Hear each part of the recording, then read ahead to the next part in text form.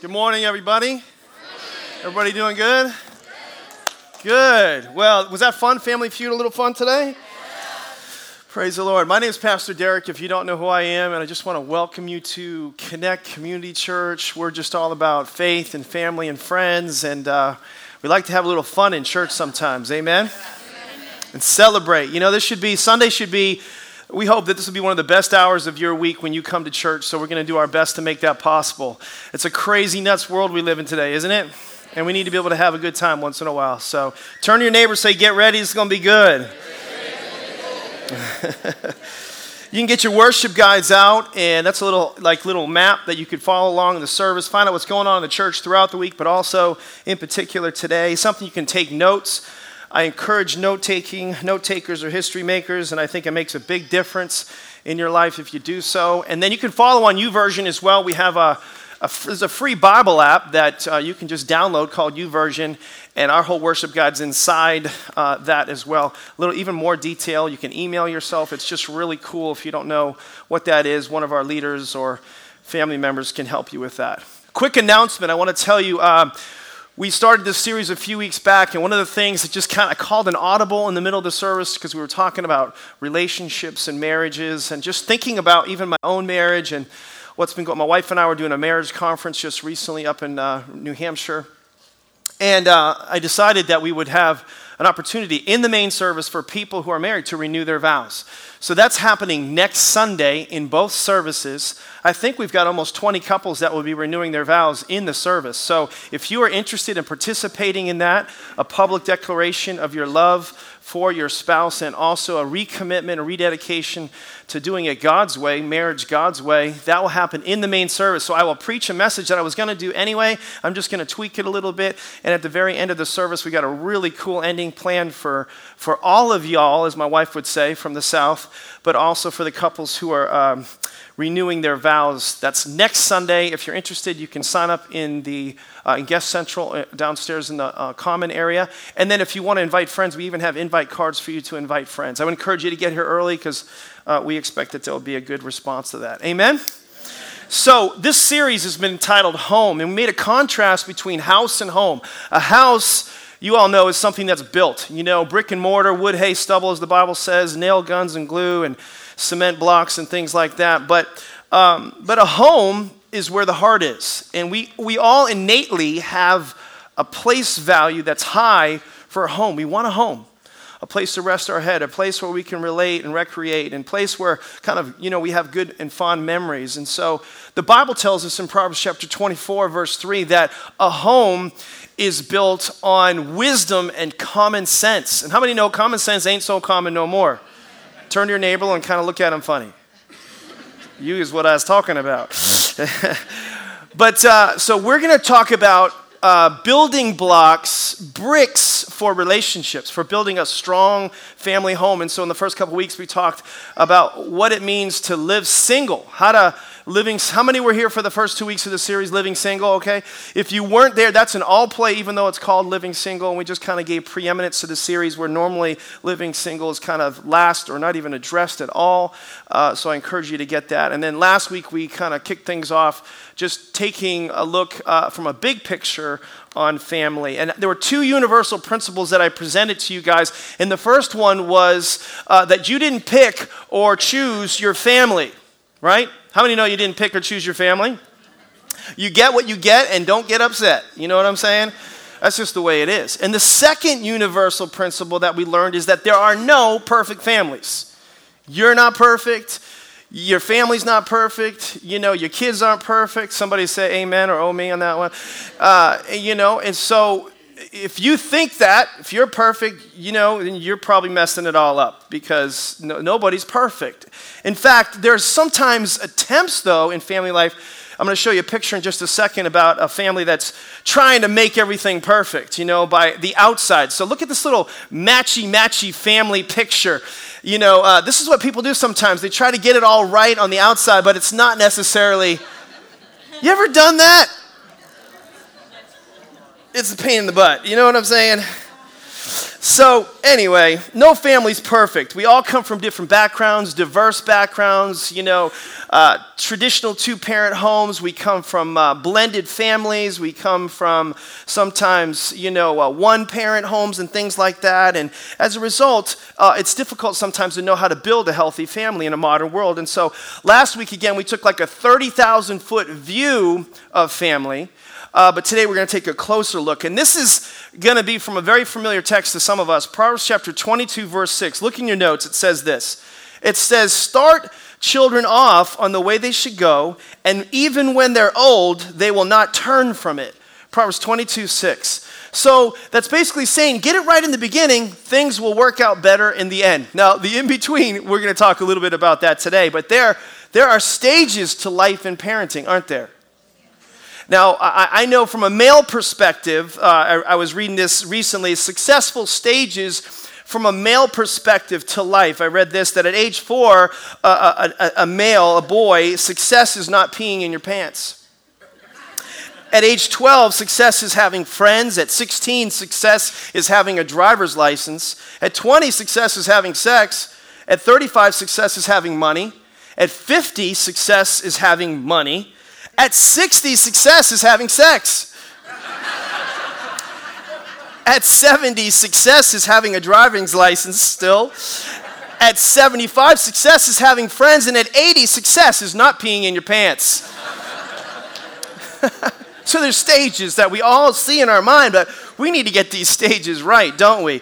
So how do we raise our kids in a culture that we're living in today, a culture like ours? Because there are a lot of wrong turns and not so many right turns, and we want them to love God. We want them to love us as parents or as influencers. We want them to love their siblings, and they want them to love themselves, and have a healthy self-esteem. And that's why the writer of Proverbs suggests, hey, work on this right here, and things are going to work out better for you towards the end. So how many here would that are in this room have children under the age of 5? Anybody with children under the age of 5? Some of you really slow raising your hand. It's just like you're so tired. You know what I mean? You're like mainlining caffeine. You know what I mean? Like, How many? I feel for you. How many with children over 18? Over 18, we'll go to the other end, bookends, okay? All right, how many living in the basement still? Anybody? Kids still living in the basement? That'd be me. Okay, just kidding. Sort of, not really. So I understand that. But this week, we're going to talk about the stages from that way back here all the way to there. Hey, let me give you 4 stages of parenting. Actually, I've got notes for this. Imagine that. Like oh, Lord, we needed to do it like this. There we go. So there's 4 stages, and hopefully this will come out in your notes or on the screen, or you can write these down. But if you're not, taking notes, go ahead and write these down. Parenting stages. There's 4 different stages. The first one is what we call the discipline years. This is from ages 0 to 5. These are long and hard days. They're not thinking about teens and tweens. They're thinking about surviving toddlers. Just getting through the day. It's crazy. And this particular phase of parenting is about the what you do. You might want to write that into your notes. It's the what you do. Don't do this. Don't do that. You know what I mean? Don't stick your finger in that socket. Don't put that bee in your mouth and eat it. I was just seeing like a goddaughter in our life, and she was ripping a bee apart with her fingers. This is summary, just don't. It's like, Nike has just do it. This is just don't, okay? So the second phase, and we'll unpack these more in a little bit, is the training phase, 5 to 12, the training phase. And this is what Proverbs 22:6 is really talking about. This is your school-age children. This isn't the what you do. This is the why you do what you do. This is the why phase. This is where you're explaining things and unpacking things. I can remember with my daughter Madison, she's a loving, caring girl, but she would speak whatever came to her mind. I can remember walking into a Subway, and there was a heavy person, probably trying to lose weight. You guys all started moaning right away. I could feel that. And she goes, "Daddy, why is that person so big?" You know what I mean? And there's just no recovery for that. I'm really sorry. And so I had to pull her aside and say, "Honey, you can't say that. Why can't you say that? He is big." And Because he has feelings, honey. Do you like it when I say this to you like that? And she's like, no. And then one time we walked into we're going to an airport and people were smoking outside. And she goes, Daddy, that person's smoking. Didn't you say that was bad for you? Oh my gosh, honey. Thank you so much. Okay, so that's the why, all right? The coaching year is 12 to 18, okay? This is from middle school, say, through high school. This isn't the what, this is the what, this is the why, this is the how you do what you do as a parent, the how. And here, we're teaching them to think for themselves. We're kind of coming alongside them, and there's more freedom here, and there's more slack on the line. Here, we're letting go. This is a very turbulent time. If you can survive this, then you get to go to the next phase, which is the friendship phase, okay? If you can survive this. And this is kind of the when you do what you do. Because when you get here, they're going to be making some of the biggest epic decisions and choices in their life is going to be coming right here at the friendship phase. And you want to be there for that. So this is really the goal, the process, the journey that you're going through with your kids. My goal and my wife's goal is not for us, we didn't figure this out right away, we figured this out over time, so please don't look at us as the model parents, but it wasn't to have well-behaved children or happy children. Like I talked about last week, there's some people bend to the right where it's perfectionism, or we bend to the left where it's permissive, where it's just grace, grace, grace, or it's truth, truth, truth. And so it's not about just being well-behaved or not just about being happy, but we actually want to see children who are rich in relationship. That's the win. We don't look for like, whoa, did they graduate from the most prestigious schools? Were they in the best programs? Are they going to be materially wealthy? No. Are they going to be rich relationally? Because relationships are what life is all about. Successful, healthy, whole, make a difference people. It's always about relationships. Is everybody out there? Listen to what I'm saying. So our goal is really to help figure out what's your gift. What did God design you to do? What's your purpose? Let's get people inside of that. And that's why it's just so important that you be a part of a local church. And so my job is to be there as a friend with them in that particular season of their life because of the decisions that they'll make. And we want to raise our kids in such a way that they'll eventually, as a result of this process, naturally want to be in friendship with us. So the problem is parents make two big classic mistakes. And really, the line of demarcation is kind of right here between the first two stages and the last two stages. And here's what happens. You can write this down, but we try to be friends in the two early stages. In the discipline, in the training years, we try to be friends. Some people are trying to be friends with their toddler. Some people are trying to be friends with their middle schooler. Your middle schooler is a terrorist. We do not negotiate with terrorists. Okay? We're not friends there. And so here, parents are trying to go all Oprah and all Ellen DeGeneres on their kids and all touchy-feely, lovey, woo. That's not the time for that. Okay? People got sensitive there because I brought in Ellen there and Oprah. So, but the point is, this is not the place for that. So number two, what we do is we overcompensate by trying to discipline in the latter two stages. Just hold those slides next service a little later. Because see, over here, this is where we're like, oh, we didn't do what we should have done here, so now we're going to lay down the hammer. Now we're going to whip them into shape. Now we're going to bring restriction, and we're going to bring a tremendous amount of discipline in that particular phase of life. We're going to crack that whip. And what happens is here, because God put this in them, kids intuitively understand that we should be releasing them. We should be letting them go a little bit further on their own. We need let it go, parents. But we're scared to let it go because we let it go back here. And now we're trying to get it back. And it's too late. I love how this hurts. Everybody say that? I love how this hurts, all right? So what I want you to walk through is these four stages so you don't just survive, but that you thrive. Because love and discipline look different at each one of these stages.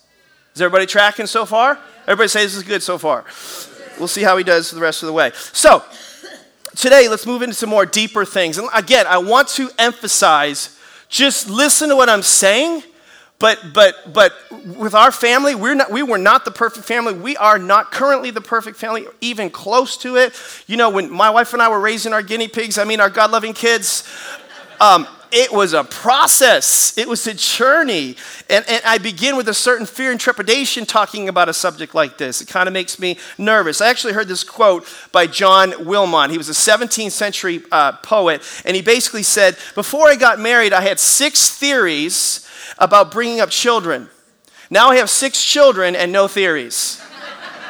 Okay? So I want to talk about these stages a little bit more intently, okay? I knew a couple, and I don't know if this would be funny to you, it's just funny to me, but I knew a couple, and they're great parents, they have great kids, great family, amazing people, and in the early phase of their marriage, this is about 10 years ago, they had 3 children, back to back to back. You know what I'm saying? Like no rest, okay? The poor woman.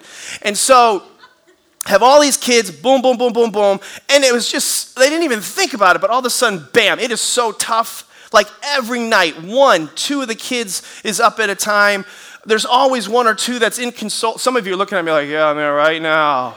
I can just feel it. They're inconsolable, and so they have these trade-offs. You know, the wife's up and the husband's up. Well, anyway, the husband, he's up, and they've been up all night for like 4 nights in a row. Now, some of you say that's impossible. Trust me, it's happened for many families that are out there, like just endless nights, no sleep, you know? And so he goes into the room to attempt to console one of his kids so the other one doesn't wake up, goes into the bedroom, kid is just crying, cannot, sing a song, puts the kid down. He gets this bright idea that he's going to turn on the dehumidifier, so like get some noise, maybe it will calm the baby down. More importantly, maybe he won't hear the baby anymore and they can just go back to bed. And so he turns the dehumidifier on, it's a true story, and the thing just starts to rev up like an airplane. It's like, and it's getting so loud and he's starting to freak out and he's so tired, he doesn't know what to do and he's looking at, and so he punches the dehumidifier. Plastics going everywhere. Water splashes everywhere. Water gets all the baby. Wah! The baby starts screaming. He freaks out. He's completely disoriented because he's barely awake as it is. He turns and he sees his wife and he's like, honey, I'm totally out of control. Oh my gosh. And he goes to hug her and she punches him right in the throat. Are you trying to kill my babies? He's like, oh, nice punch. Now, they recovered from that. But it was that day that they realized we have got to partner up or we're not going to survive this phase, right? So in the discipline years, 0 to 5, what do? Here, write this down. You got to create a family rhythm. Because these are crazy times. This stage is about survival. So you got to have a daily or weekly kind of schedule and a routine in order to keep your family afloat. You won't make it if you don't do so. And as you go forward, you're going to see this come out more and more. The family rhythm really floats into all of these stages. But you've got to find that you got to realize that your kids know that you love them in your heart, but they want to see it in your calendar. They want to see it in your calendar. Kids know that you love them by their words, but they know it by the schedule that you keep. The Northeast is so crazy. And so we need to love them through our schedule. So a question you can ask yourself, and you can put in different things underneath this to find that rhythm. I don't have time to do all of them this morning, but what are priorities that you can implement into your home that communicate that kids are important, that the home life is important? For us, it always revolved around the dinner table. Especially in the early years. We would have dinner together 4 or 5 times a week, and we would eat together, and this is where we set, kind of the family rhythm. Everybody got recalibrated. Everybody was here, woo! We got everybody kind of resettled. Later in life, this became a distraction-free zone. Everything, phones up, iPads away, it's like completely non-digital, and this is where we would debrief our day. And in our house, we really would find out what's going on in their lives at dinner time, supper table. And we, in the beginning, used to ask questions like, just closed questions like, how was your day? Good. Did you have a good day? Yes. What was great about it? It was just fine. We learned that we had to ask open-ended questions. Tell me something about your day, Mallory, that was exciting, or something new that you learned. Did you meet any new friends on the school bus, and what happened? And of course, I have 3 girls and 1 boy, so the girls were always better at kind of getting the ball rolling, in particular Mallory. And, I can remember her saying things like, oh, there's a new girl, she came to school today. It was her first time, and I remember her coming to the cafeteria with her tray, and she was so scared. And me and Deborah were sitting next to each other as best friends, and we looked at her like, oh, we should probably make some space for her. And so we pulled apart from each other, and we waved her to come over and sit with us, Daddy. And she was such a nice girl. And we're like, oh my gosh, Mallory, that's so good. What a great kid. Even better parents. What a great kid. Even better parents. We were so like, that's awesome. But then we'd go down the line asking questions, and it was always different for each child. And in Devin's case, he used to use this time to tell on himself. And so he used this time to let us know that things weren't going perfectly, but he wouldn't tell us necessarily directly. And so you'd say, Devin, what happened at school today? And he'd say, Dad, Alex? Yeah, I know Alex, yeah. Well, Alex said a bad word to the teacher, and then, he put me in a headlock, Dad. He put me in a headlock, and he was nugging me, and he'd just be going off about one of his friends doing something bad. And we're like, okay, what did you do? What did you say? I didn't say anything. Devin, you didn't say anything else. You didn't do anything else. No. I mean, I told him he was stupid and punched him, but he put me in a headlock, Dad. He put me in a headlock, And this is just kind of where he got things off his chest. And this is where we would debrief how our kids were really doing in life. Their hearts would kind of come to the surface. It was priceless time. It's a part of the family rhythm. And so I encourage you that you have to find something that you celebrate. We would have meals, and we'd say grace every time. We'd practice each one praying and learning how to talk to God and not just talk at God. And we'd always follow up with, as for me and my house, we will serve the Lord, because we wanted to build a strong house that was based on serving God. Here's another one. Celebrate the Sabbath. Here's what you do to kind of get through these stages successfully is celebrate the Sabbath. Now, I'm not saying we're not a Jewish family. So some of you don't know what the Sabbath is all about. That's okay. I understand that. But it's actually one of the 10 commandments. It's right in the middle. Number 4. And it's interesting that we look at all the other 10 commandments and we say they're still relevant. We should still obey them. But the Sabbath, it's kind of like, not so much. But it's critical that you have a Sabbath. The Bible says in Exodus 20, remember the Sabbath, keep it holy. 6 days you shall labor and do all your work, but the 7th day is the Sabbath to the Lord your God. On it you shall not do any work, neither you, nor your son, nor your daughter. Your whole family is offline. For in the 6th day he made heaven and the earth, but he rested on the 7th. Therefore, the Lord blessed the Sabbath and made it holy. So the Sabbath is kind of a boundary marker for families. It's actually God's gift to us as a family. See, it's a gift? Yeah. It's actually a gift to keep us from going back into slavery. See, when Israel was coming out of Exodus, out of Egypt, the grand Exodus, they were working day and night, nonstop, and they had to. And God said, I know how you are. I know your default as a people, and so I'm implementing margin into your life so you never have to go back to that place of slavery again. But yet here in Massachusetts, where we're going 100 miles an hour, Mach 5 with our hair on fire. Parents, it's crazy.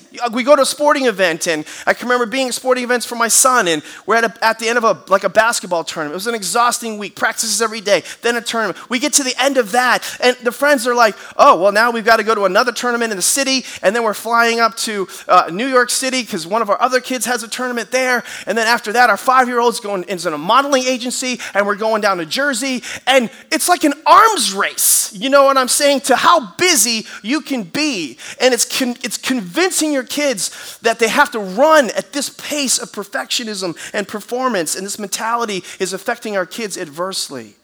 In this next picture, it kind of depicts like what life has become like, not just in America, but really all over the world. We're trying to pile everything in to the smallest amount of space, and it's like we're on a race, and let's put everybody in with us as we go instead of slowing down. Look at this kind of like all-in-one crazy all aboard bike. Look at this.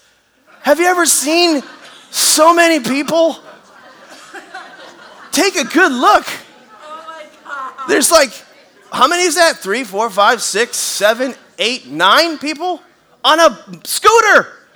The most I've ever seen is 6 in the Dominican Republic. When I saw that, I thought, oh my gosh, they got buckets for the kids.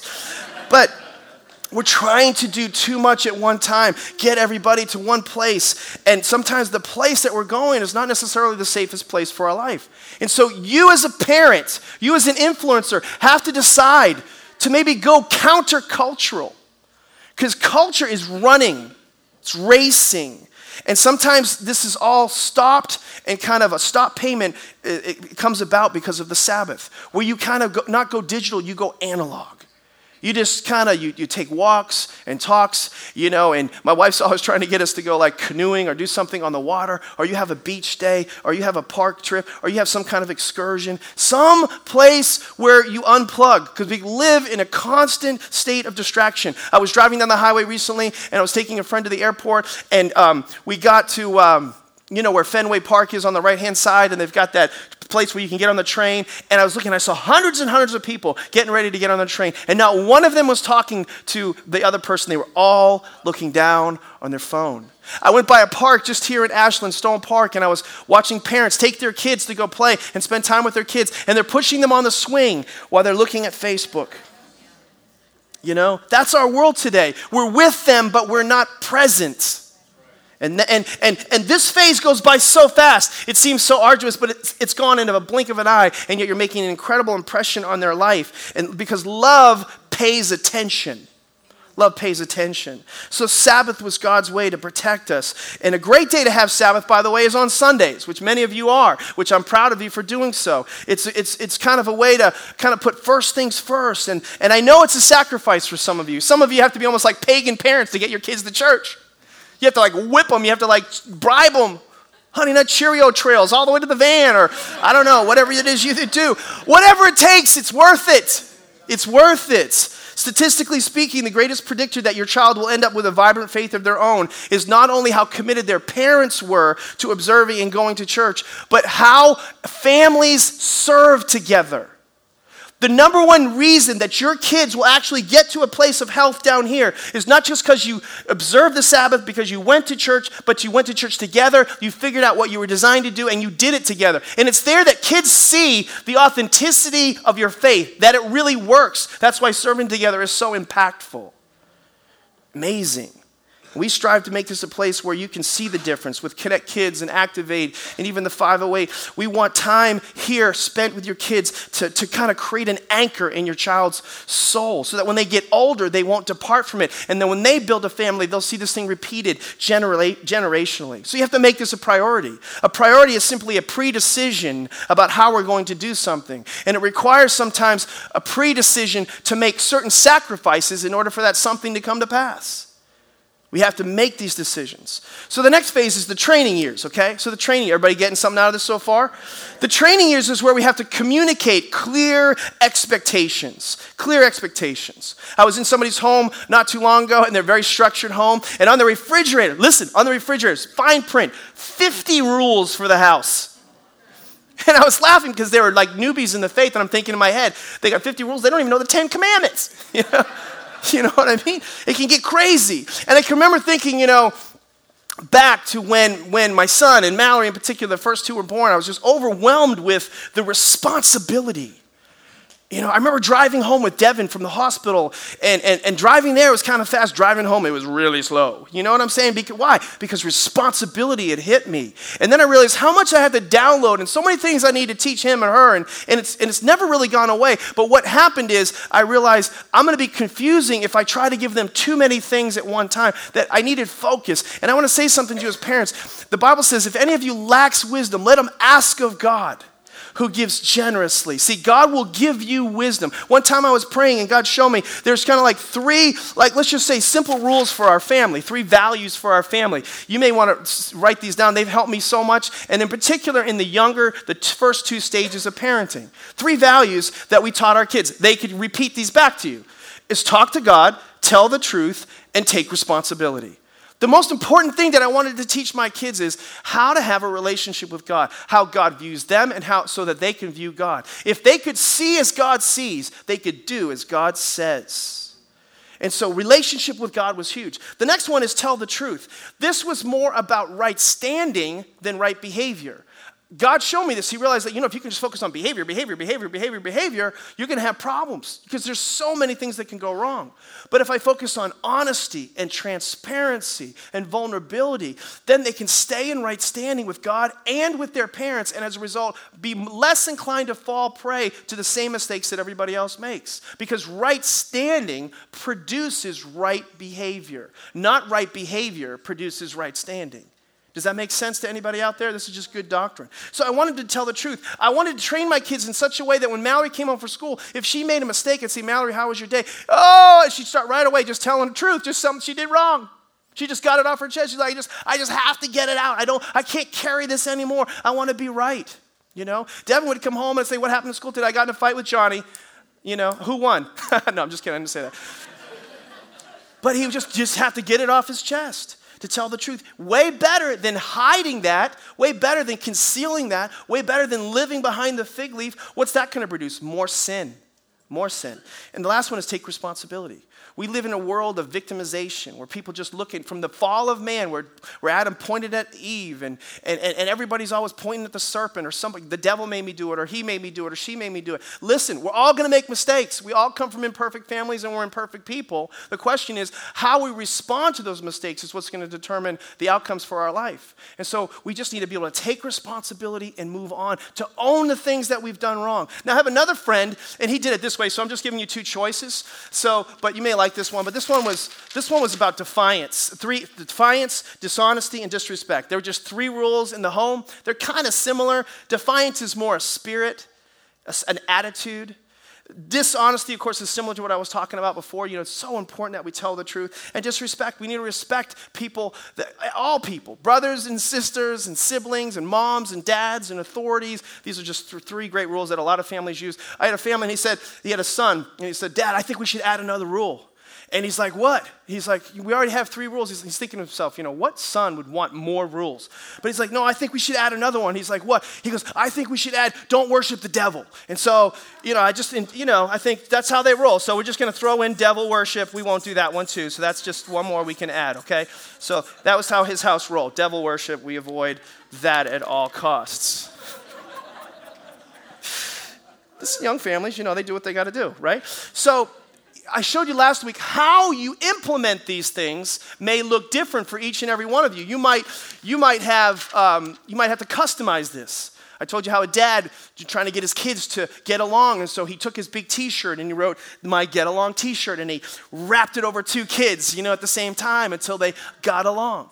I know one mom, she said, you want your Wi-Fi password for the day, and she wrote it on the refrigerator. Wi-Fi password for the day. Number 1, make your beds. Number 2, vacuum downstairs. Number 3, walk the dog. That's the Wi-Fi password for the day. So it may look different at each stage of development. Amen? But the challenge comes not so much with the rules and the boundaries, but how we handle it when they break the rules and when they cross the line. And this next part's critical. You need to learn how to correct, fill this in, correct with compassion. Correct with compassion. How we frame discipline is almost as key as what we discipline. Stacy and I missed this over and over again, many different times, and I'll be the first to say that there were times that I disciplined my kids in anger. It's sad to say. And I would attack their character. I can't believe you did that. You were a bad boy. You were a bad girl. Attacking their character, and that's wrong. I can remember in the heat of, just anger one time, we were up on our way on vacation, and I lost it. I lost it. We were in the minivan. This is back in the days when we had a minivan, and our Mercury Villager, and I lost it. And all 3 girls and my son were in the van, and I lost it on one of my kids, and I won't mention his name, and but I was on tilt, and I disciplined him in front of the girls and my wife, and they were just like, like freaking out, and there was shaming and shameful behavior. And that's why the Bible says in your notes, fathers, do not exasperate your children. Instead, bring them up in the training and instruction of the Lord. This was addressed first to fathers because fathers have this default to crush the rebellion. Anything that challenges authority, rah! You know what I mean? And yet, while you're disciplining their behavior, you can be crushing their spirit. And it's dangerous because your words, again, a father's words can weigh 500 pounds and a mom's may only weigh 100. And so you may win the battle, but you can lose their heart in the process. And when you see the gospel of Jesus Christ, you see how God viewed our sin and yet how he viewed us. He separated the two. He saw them as distinct. The gospel is basically that we broke the Father's heart when we sinned. We didn't break him. He didn't want to break it off with us or divorce himself from us. We simply broke his heart. He was disciplined. My sin, basically God is saying, oh no, Deryck, sin is there. And there's a consequence for that. But I love you and I accept you, but I'm going to take that sin and I'm going to separate it from you, and I'm going to put it on my son Jesus, because there's still consequences, and those consequences have to be accounted for and paid for. And he's the only one who's perfect that could pay for that and atone for that and make right that. And this is why good theology counts, because if you think about this for a second, there are always consequences for sin on earth, but they're never supposed to take you or separate you from your child. I don't know if this makes sense, but we're supposed to separate them from their sin. Hypothetically, let's just say my son, let's just say he's about 10 years old. Of course, he's much older than that now. And I can remember him wanting to do things like this. But let's just say he wanted to have a play date and have his friend come over. He wants to have a play date with his friend. He said a really close friend named Alex. And so he wants to have Alex over. And they're gonna play video games and watch popcorn until they just, their stomach blows up. But then between the time his friend's coming over, he gets physical with his sisters and he gets too rough and he hurts them and they're crying and he has to be disciplined. And so Stacy comes to me and she tells me what he did and tells me about his sin and what the common response for a parent would be to shame him and to rebuke his character and come against him. But the father's heart is different when it comes to discipline. The father's heart would be, oh no, Devin, I hurt. Mom told me what happened. She said that you hurt your sister, that you were physical with her, and we made a promise that if you crossed those lines, there would be consequences for that. Remember that? And he's being quiet. And so, yeah, Alex is not going to be able to come over for the play date, and he's not going to be able to be here this weekend. And you're going to wait for it. Oh my gosh, Alex can't come over. We were going to play Minecraft. And then what you do, if you got it right, you're like, I know, Dev, I know. It stinks. I'm so sorry. But I know you can do better next time. I believe in you. See, I'm not siding against him as if he's sinned. I'm separating his sin from him. I'm still accepting him, while at the same time, I'm not moving away from the necessity or necessary consequences that must come. Do you see the difference? And that difference, when that plays out, it creates a much more effective response. It's a subtle shift, but it makes a huge difference, because my son isn't the problem, his sin is. And when you do it more like this, it communicates that you reject the sin, but you accept the person. And this is where people miss it, and I missed it so many times, because the focus isn't punishment. The focus is to teach and to train. And sometimes training has discipline. And discipline, according to Hebrews 12:6-7, is a part of love, because the Lord disciplines those he loves, and he chastens everyone, the Bible says, he accepts as a son.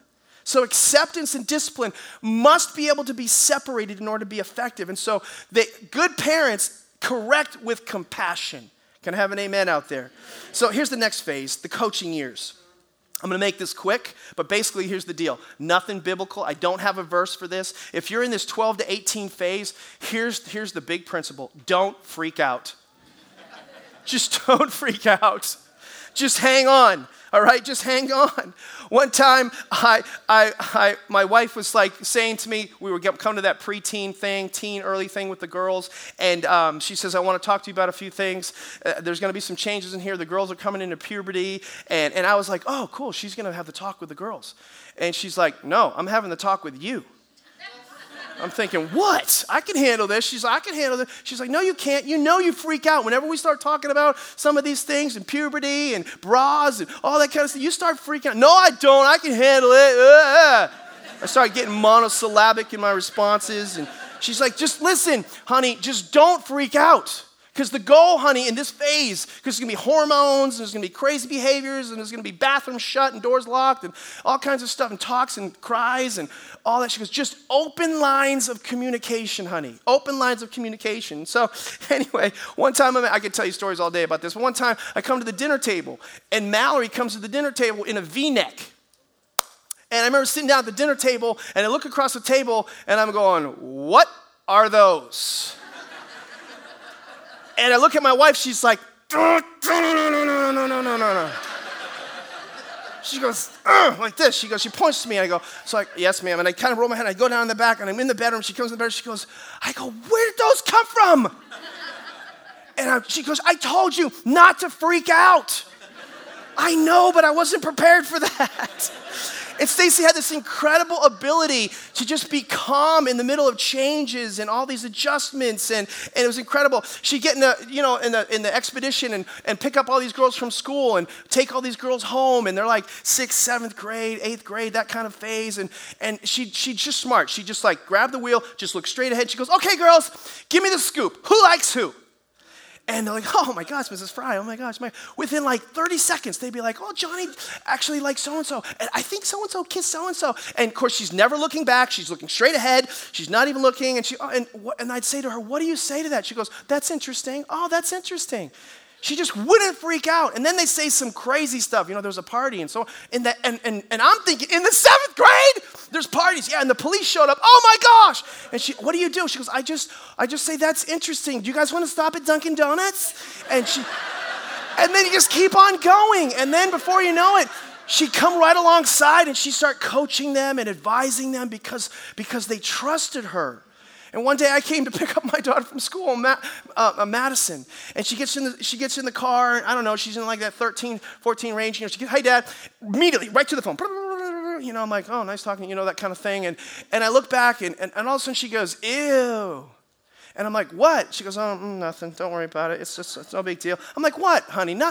She goes, nothing. I go, come on, you can tell me. She's like, okay. One of my friends is with her mom, and she's getting a training bra.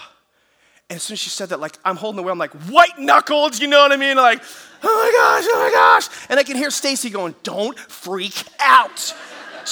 Look straight ahead, don't freak out. And then she kept telling me, like, when you get like that, she goes, just ask questions, just ask questions. And I'm like, oh, it's so stupid. But I'm like, oh, a training bra, how cool. Oh my gosh. Oh. What am I doing? And then Madison's like, not really. And I'm realizing I'm blowing it. And I can hear Stacey, she's like, don't freak out, just ask questions. And so I'm like, do your other friends have training bras? Ah! Mayday. And then I'm like, oh, I gotta wrap this up. Honey, it's a big milestone, training bras and periods. It's just a big milestone.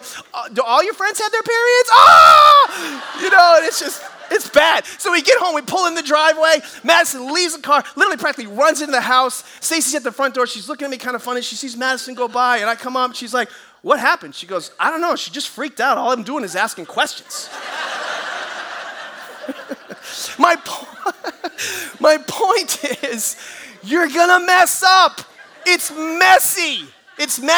Stay in the game, okay? Parents, stay in the game. And the key word is trust. They need to trust you. Yeah, I made so many mistakes. Trust is critical. Listen, I'm going to give you a really provocative thought, okay? Parenting Beyond Your Capacity was written by Reggie Joyner. It's an incredible book. And he wrote this very provocative quote, which says this: too often, parents think their primary goal is to get children to follow the rules. During the formative and teenage years, it's actually more important for parents to earn trust with the child than for the child to earn trust with the parent. It freaked me out when I saw that. I was thinking, wait a minute, he must have that wrong. It must be backwards. But the coaching stage, listen, parents miss this, but the coaching stage is like a big judo move. It's just using your body weight against them. It's totally different. It's a flip. It's a total flip. It's actually more important for the parent to prove trust for the child. You want them to be able to open up. You want them, when they open up their heart, not to go in there and pounce. because they'll close that baby right back up again. Coaching is coming alongside the child and asking the right questions, not like I did. Adolescence is murky. It's murky, murky waters. And you're going to have days, and I don't know what it'll look like for you, you're going to have days and you're going to see a crazy text. You're going to come along this rogue text on their phone, and you're going to be like, oh my gosh, what boy is this? You know? Or you're going to see a post online, and you're just going to, you know, and you just can't freak out. Don't freak out, because in those moments will be decisive for your child's appropriate development by how you handle those things, because ultimately, you can fill this in the blank, you need to win their hearts, not the arguments. Win their hearts. When they're 5 years old, it's different. If the argument's not going so well, you can take them from the couch and you can put them in their bedroom and you can shut the door and that's it. But when they're 17, you can't do that. You can't just stick them in the car seat and buckle them up. They can stick you in the car seat and buckle you up. And they may one day just take the keys to the car at 18 and just walk out the door. What are you going to do if you've lost that seat of influence? What happens to that? So grounding and all these things that I know we have to do today. You know, I know friends who were grounded for 6 years and it didn't work. Taking stuff away. I know somebody was telling me they were taking their kids' stuff away and it just wasn't working. Took the phone away and the kid said, okay, fine. Well, then, then I'll just have to walk home from work. Oh, I don't want to do it. Okay, I'm going to take your computer away. Okay, well, fine. Then I just won't do my homework. Oh, but you can't watch Facebook. I don't watch Facebook, Mom and Dad. You do Facebook. You know, the point is, whatever you take away, the closer they get to adulthood, the less effective these restrictions are at reaching them. And every family has fights, and every family has conflict, but there's a world of difference between fighting for them or fighting with them. And we need to fight for them, and we need to stay calm. Calmness will lay great errors to rest. Here's the last point, and I'm way over. But in the friendship years are so key. Because when your kid slams the door in your face and says, I hate you, either out loud or in their heart, they need to know that you're going to stay in the game with them and never slam the door on them. Never quit on them. Because they'll break your trust, but you can never break their trust. And there comes a day ultimately, and I'm there with a couple of my kids, where you shift to that final phase of friendship. Let me just tell you something. This is the most significant phase of all. This is the one that you want to be aspiring for and living for. But because from 18 to 33, those millennial years, they're going to make some of the most epic decisions and choices in their entire life. And in life, it's like being in a car. You have to determine, are you in the back seat? Are you in the trunk with them? Are you not even in the car on the journey of their life?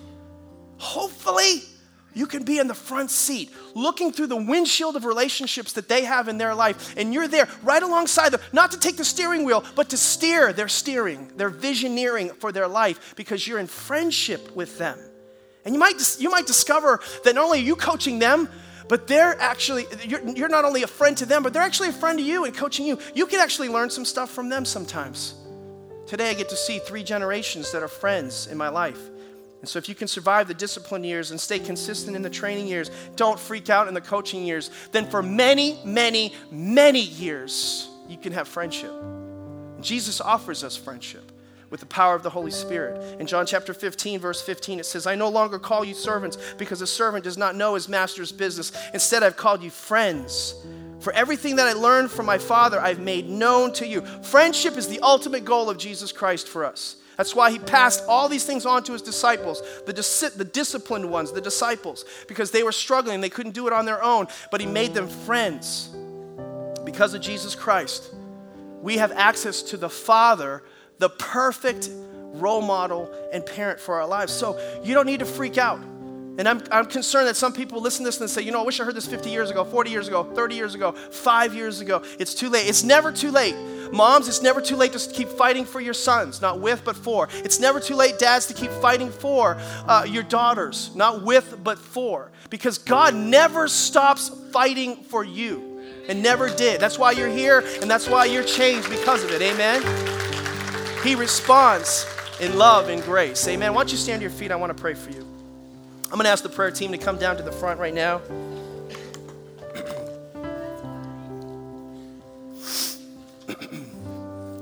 Would you just close your eyes and bow your heads just for a minute and just be very still? Be very still. Very reverent moment now, okay? I know it's relational and frivolous at times, but it's also very important too. I use humor in many cases just to be able to open up our hearts so we can handle the pill of truth. Truth it's a powerful pill, and sometimes it's hard to swallow it and get it to go down. In order for that to happen, we got to be open and ready and prepared.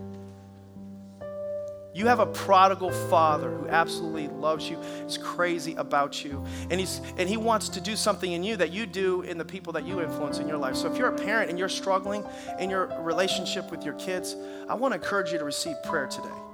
There may be something that happened. Maybe there was, like the prodigal, there was a breakdown, a breakup, I should say, between father and son, mother and daughter, father and daughter.